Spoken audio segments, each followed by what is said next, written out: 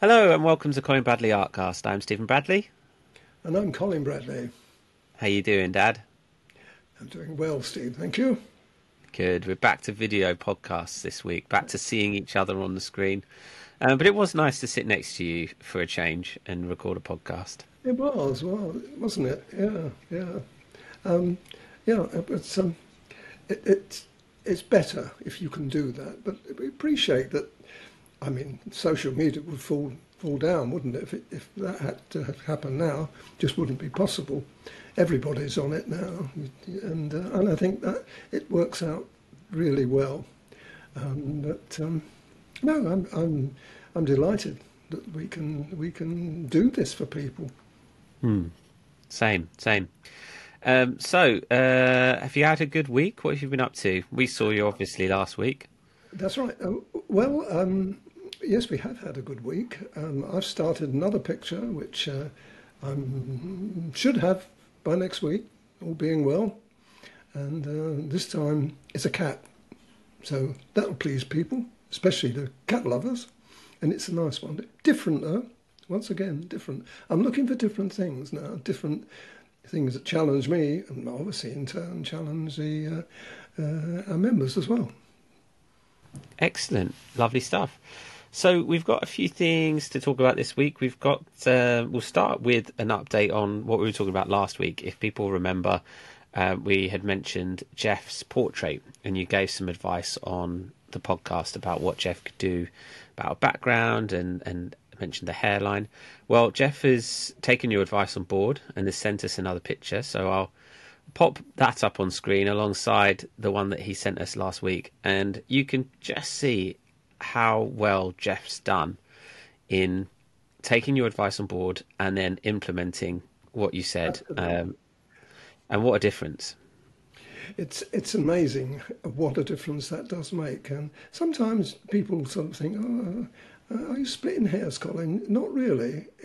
With portrait work, there's so many things that you need to remember and think about. Most importantly, really, is the portrait, unless it's an obscure person, like some of the pictures I've done, if you're doing it of somebody, you've got to be pretty accurate, really, with the details. And one of the things that Geoff did do really well was the hairline. As you remember, I did mention it looked a bit like a wig on the picture that he'd done, the original picture. And all we had to do, and he realised how simple it really was, to just do a little bit of blending in that area. And it came up beautifully. But I'm particularly impressed with the bottom of the picture, where it's so easy to cut it off, and you think, well, what can I do if I've got to cut it off unless I put the whole of the dress or the coat or whatever the person's wearing in? Well, you don't have to do that. And right from the word go, I was doing a portrait many years ago, one of the first ones I ever did. I developed that, and I'd seen it, and I can't remember where I'd seen it. Must have been in a portrait gallery somewhere, I think. I saw it, and I thought, oh, I like the idea of that. And consequently, I did it for my animals, and then I did it for portrait work, where you don't have a cut off. It looks as though you just chopped somebody's head off and shoulders off. But he did really well there. And to fade that in again, it's such a simple thing to do. It only works, though, if you've got a background on it. If you haven't got a background, it's more difficult because you've got nothing to blend into. So it forces you, in a way, to put a background on. But the background is put on is great. Mid-grade. I agree. That's that simple background that just lifts and elevates the whole picture, as you say, enables you to have something to blend into as well. What a difference. I think in future, what Geoff will do, now he's done that, he will experiment a little bit on the background, because it's nice just to have variations. You know, all my backgrounds, almost without a question, have got some variation in it. A little bit of dark, a little bit of light, a little bit of colour. You've got to be careful of that, and it's best to do softly job, you know, don't do too Build much. your confidence as well. Build your confidence That's right. doing that. But the most important thing is doing a background like that, where you have then the facility to blend in where necessary. Yeah, brilliant, brilliant. Well done, Geoff. Fantastic work. So let's move on to YouTube. And we had a question that came in on our last podcast from Merv. And he said, "Hi, Colin. I see you use pastel mat a lot now. Have you ever used Canson Meton? And if so, what are your thoughts on the paper?" So for a time, we sold the Canson Meton Touch, which is a slightly different paper. And you did do, I can't remember now which picture it was. I don't know if it was a dog or something. You did an animal. Might have been a cat. I can't remember off the top of my head, but you did do a couple of pictures on the Meton touch paper, which is different. Give us your thoughts, Dad, on that paper anyway. Well, yes, I must have been quite pleased with that because I must have experimented before I took the plunge, and it must have worked for me. The reason I don't do it is I don't need to. When Pastomat came along, it knocked all others out of the way. I mean, UArt, I've used that, but it doesn't have the same feel as Pastelmat. But I don't like the Meton dimpled paper. You know that I don't like that, and I've seen people use it, and again, I think it spoils the pictures in a way. I know not everybody agrees with me, and that's fine. But the actual dimpled paper, and you said, when we were talking before, you can use the reverse side. You can. And you can do the same with ombre as well. If people that don't like the ombre texture can turn it over, and it's not quite so apparent on the reverse side. I don't think when I was using it, it worked as well on the reverse side. That's only me, though. Again, everybody's got their own idea. So the answer is yes, the smooth, Canson smooth is quite nice, but Canson dimpled paper, I can't remember what that's called. I don't know if it's just the Meton paper is the dimple one, and the Meton touch is a slightly different textured, it's slightly more appealing. I suppose you mentioned this I was editing one of your projects recently, and you described the texture of the pastel mat because it's like sandpaper. It pulls the pastel off of the pencil. You almost like, it's that friction of it just pulling away the pastel and gripping it, holding onto it.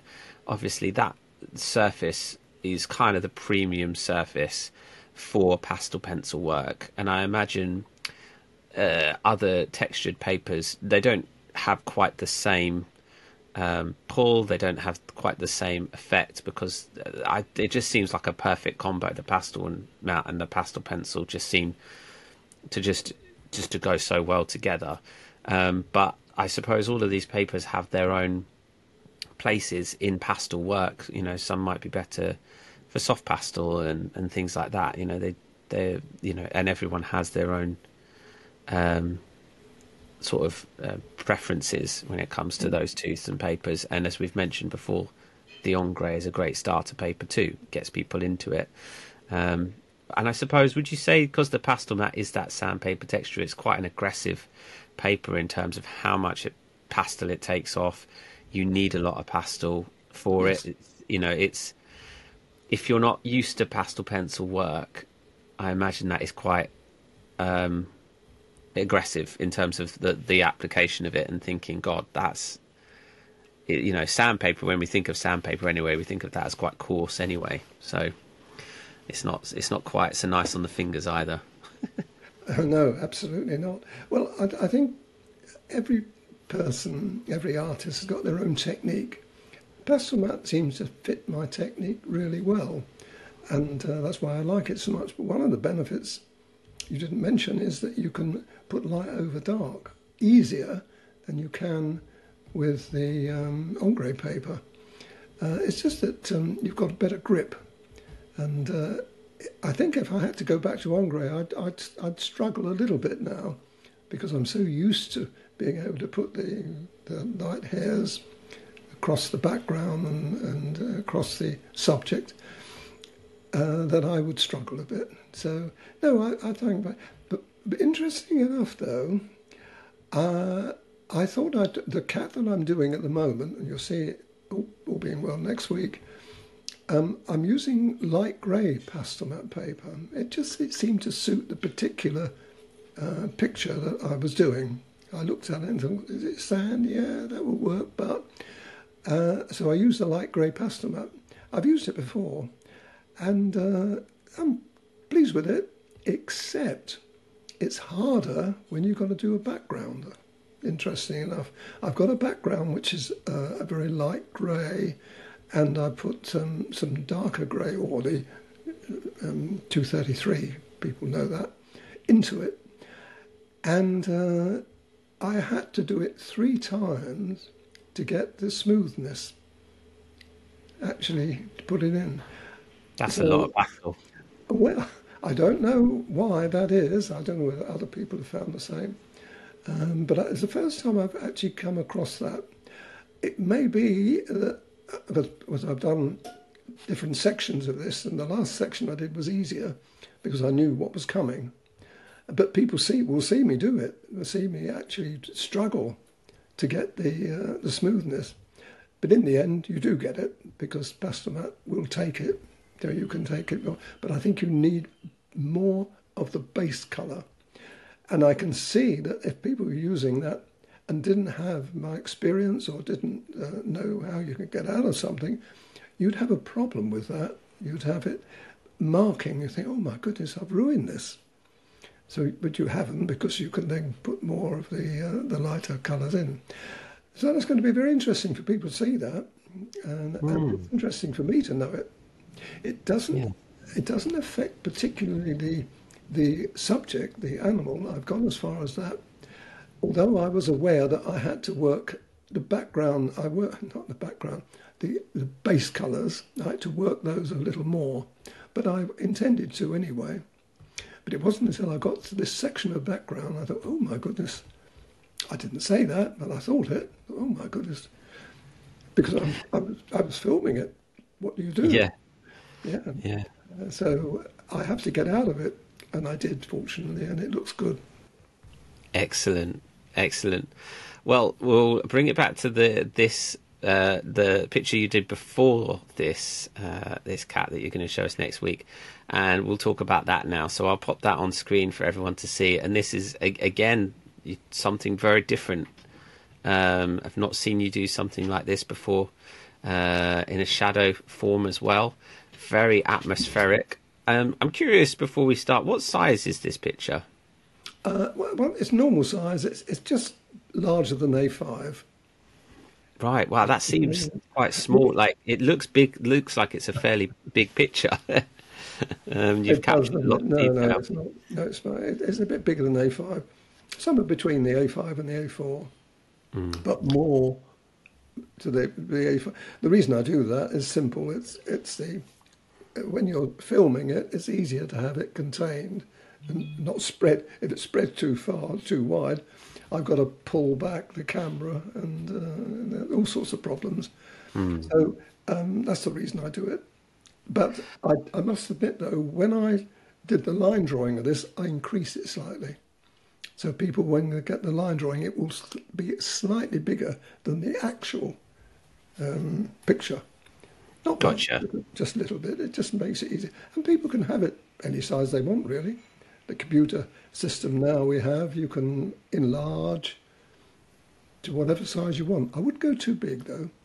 But, so anyway. So this is, again, another one with there's, fabric, material, clothing, and you've got some folds in there. You've got hands again that look quite tricky to do. There's light. It's a lot of the same aspects of the one that you did previously in colour transfer to this, but obviously with just 4 colours. Tell me about what your experience was like creating those same effects with just 4 colours. This was challenging for me. Mainly the hands. You pointed out the hands. They were really hard, and people will find them hard. And the reason they were hard is you see, she's got a hand reaching up towards the light. Well, that was my take on it. It wasn't on the original, but that's what I assume she was wanted to do. Well, that hand was reaching the light, and she had it. I don't know how she did it, but it twisted somehow. I can't emulate it now, but it was twisted in such a way I couldn't work out where the fingers were. I thought, what? And I blew it up as well, but I still couldn't work it out. So in the end, I had to put my own take on it, and the other one was not much easier either. So I think these things are pretty hard, but they test you. Yeah. You've got to pull something off. You can't oh, well, that'll do. You can't say that. I never say that. Oh, that'll do. I mean, I get as far as I can with something and think, oh, well, I can't do any better than that. That's a better way of looking at it, really. And if you can't do any better, then that's what you have. But, of course, you wouldn't see that. People wouldn't see that. They're looking at it and looking at it as a whole. Face was fairly easy. She had a lovely face, and in profile too. Now, when you've got profiles, that's another. People that have done portrait work know that portrait. If you've got a profile, particularly over the nose and the chin, you've got to get that absolutely perfect. If you don't, it looks awful. So I had to be very, very careful. And when you're putting the dark colour against the light colour, which you are there, the white and the grey against the very dark grey and the black, you've got to be even more careful. But again, it's testing, and the effect is stunning. I love the effect of that. Yeah, the light source being sort of quite strong from one angle has meant that there's a lot of subtlety in your light. You know, in terms of there's so many different areas to consider and think about and graduate. You know, the neck especially is what I'm drawn to, sort of the neck, and how you've got just a little bit of light there and it's darker. The right arm, which is further back, you know, you look at the back part of the arm and then the forearm, and there's so much subtlety there. You know, does that take a lot of thought? Have you got to kind of break it down section by section? You know, when you look at the picture and you think, right, the light on this part of the arm is this. That's exactly right. There's a couple of points there. The hair that you can see quite clearly on the picture now, that was obscure. I couldn't see where it ended and where it began. So I had to make that little bit up. All I did was make the background just a tiny bit lighter so that I could profile the hair and where it fell. It didn't fall there, it fell lower down than that.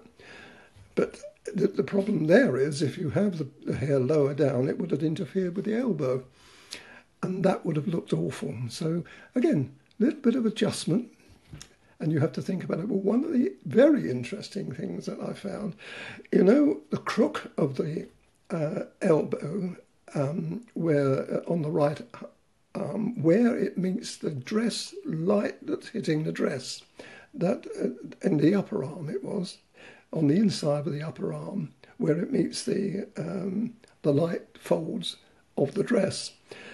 That wasn't obvious. When I looked at the picture, the reference picture, and I do show that on the video, you can't see it. You can't see where the dress ends and the arm begins. It's because of the lighting, really. It wasn't as clear as it is on my picture. And I went ahead with that, doing it as I saw it, because, my maxim, if you can't understand it, you do what you see. Didn't work here, because to do what I saw didn't look right. I thought, somehow or other, she's too fat. Her upper body would have been too heavy, too fat. So I had to use that little bit of darkness between the two and emphasise that. Are you with me? Can you see what I mean? That tiny bit there. It's only a small thing, but by golly, it does show up. When you look at the picture now, you can see it very clearly. And then it highlighted that particular section of the back. Interesting. Really interesting. It goes to show just how much when you get a picture like this, you have to use your own artistic license and change things a little bit. Absolutely. And you do that within the framework. You don't spoil the picture by doing it, obviously, but you would spoil it if you didn't do it. So it's the catch-22 situation. But this is what I like about it. This is why I'm so enthralled when I do a picture like this, and people see that. I just love it, and I now deliberately choose pictures which are challenging because of that reason. But it's a lovely picture. I think people will love this. It's one of my favourites without doubt, and I've done a lot of them now, but this is one of my favourites. The pose and the inspirational side of that light, the light that's coming from the top left-hand side there, that wasn't there. That was just plain black. And I thought, no, what's she reaching for? Yeah. She's got to be reaching for something, or is she just posing, you see? Well, that would have been a bit naff, just a pose. I thought, no, she's reaching for the light. So I deliberately put that light in. That's not easy to do either. You've got to fade that so that it's not too bright, just bright enough, and fades into the dark. But once again, it's nice. And the other thing is, it was pretty close to the top of the fingers there. See what I mean? Yeah. So I had to be careful that I didn't... If that light had strayed into the fingers, would have looked awful. So small things like this, I think, are fascinating, and I'm sure people will find that so. Talking of just small little things there, details, and you mentioned light over dark before. Look how bright your signature is against that dark background. Yes. I didn't have any choice, really. That was the light grey. I think I'd used light grey there. Or did I? I can't remember. But I didn't have any choice. When you look at a picture like that, there's only one place it will go. Yeah, no, it goes to show, doesn't it? Just that you can on pastel mat. That's what you can do. You can pop that light over dark. No problem at all. No problem at all. And that's black. That was black there as well. Yeah. Excellent, fantastic. Oh well, yeah, it's a great picture. I hope everyone is looking forward to doing this one. Great job on it, Dad. And we'll check in with your next picture perhaps next week, and we can discuss that one. Oh, I'm certain it will be there. I've done a third of it, but the third I've done is the most important bit. So, but people will see it. Very interesting. Once again, I do vary this slightly because I show people when I start off how I trimmed that picture down to where it is now, what I left off, and where I won't spoil it. If I go on, I might give it away. I don't want to do that. But I did that deliberately because I think people are interested. They're interested in seeing, how they can actually move in closer sometimes or change something minor to bring the subject more in focus and make it more lively.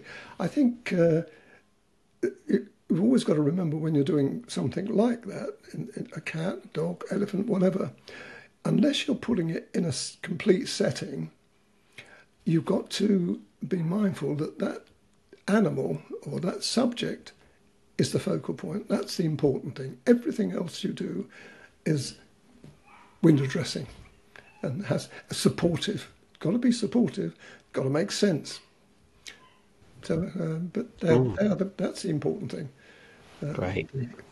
Excellent stuff. Excellent. We'll look forward to seeing that next week. And in the meantime, if anyone has any other questions, anything they want us to talk about, then please let us know, comment on this video, send us an email, get in touch with us, and we will chat to you all next week. So thank you everyone for watching and for listening. I'm Stephen Bradley. And I'm Colin Bradley. Enjoy your week.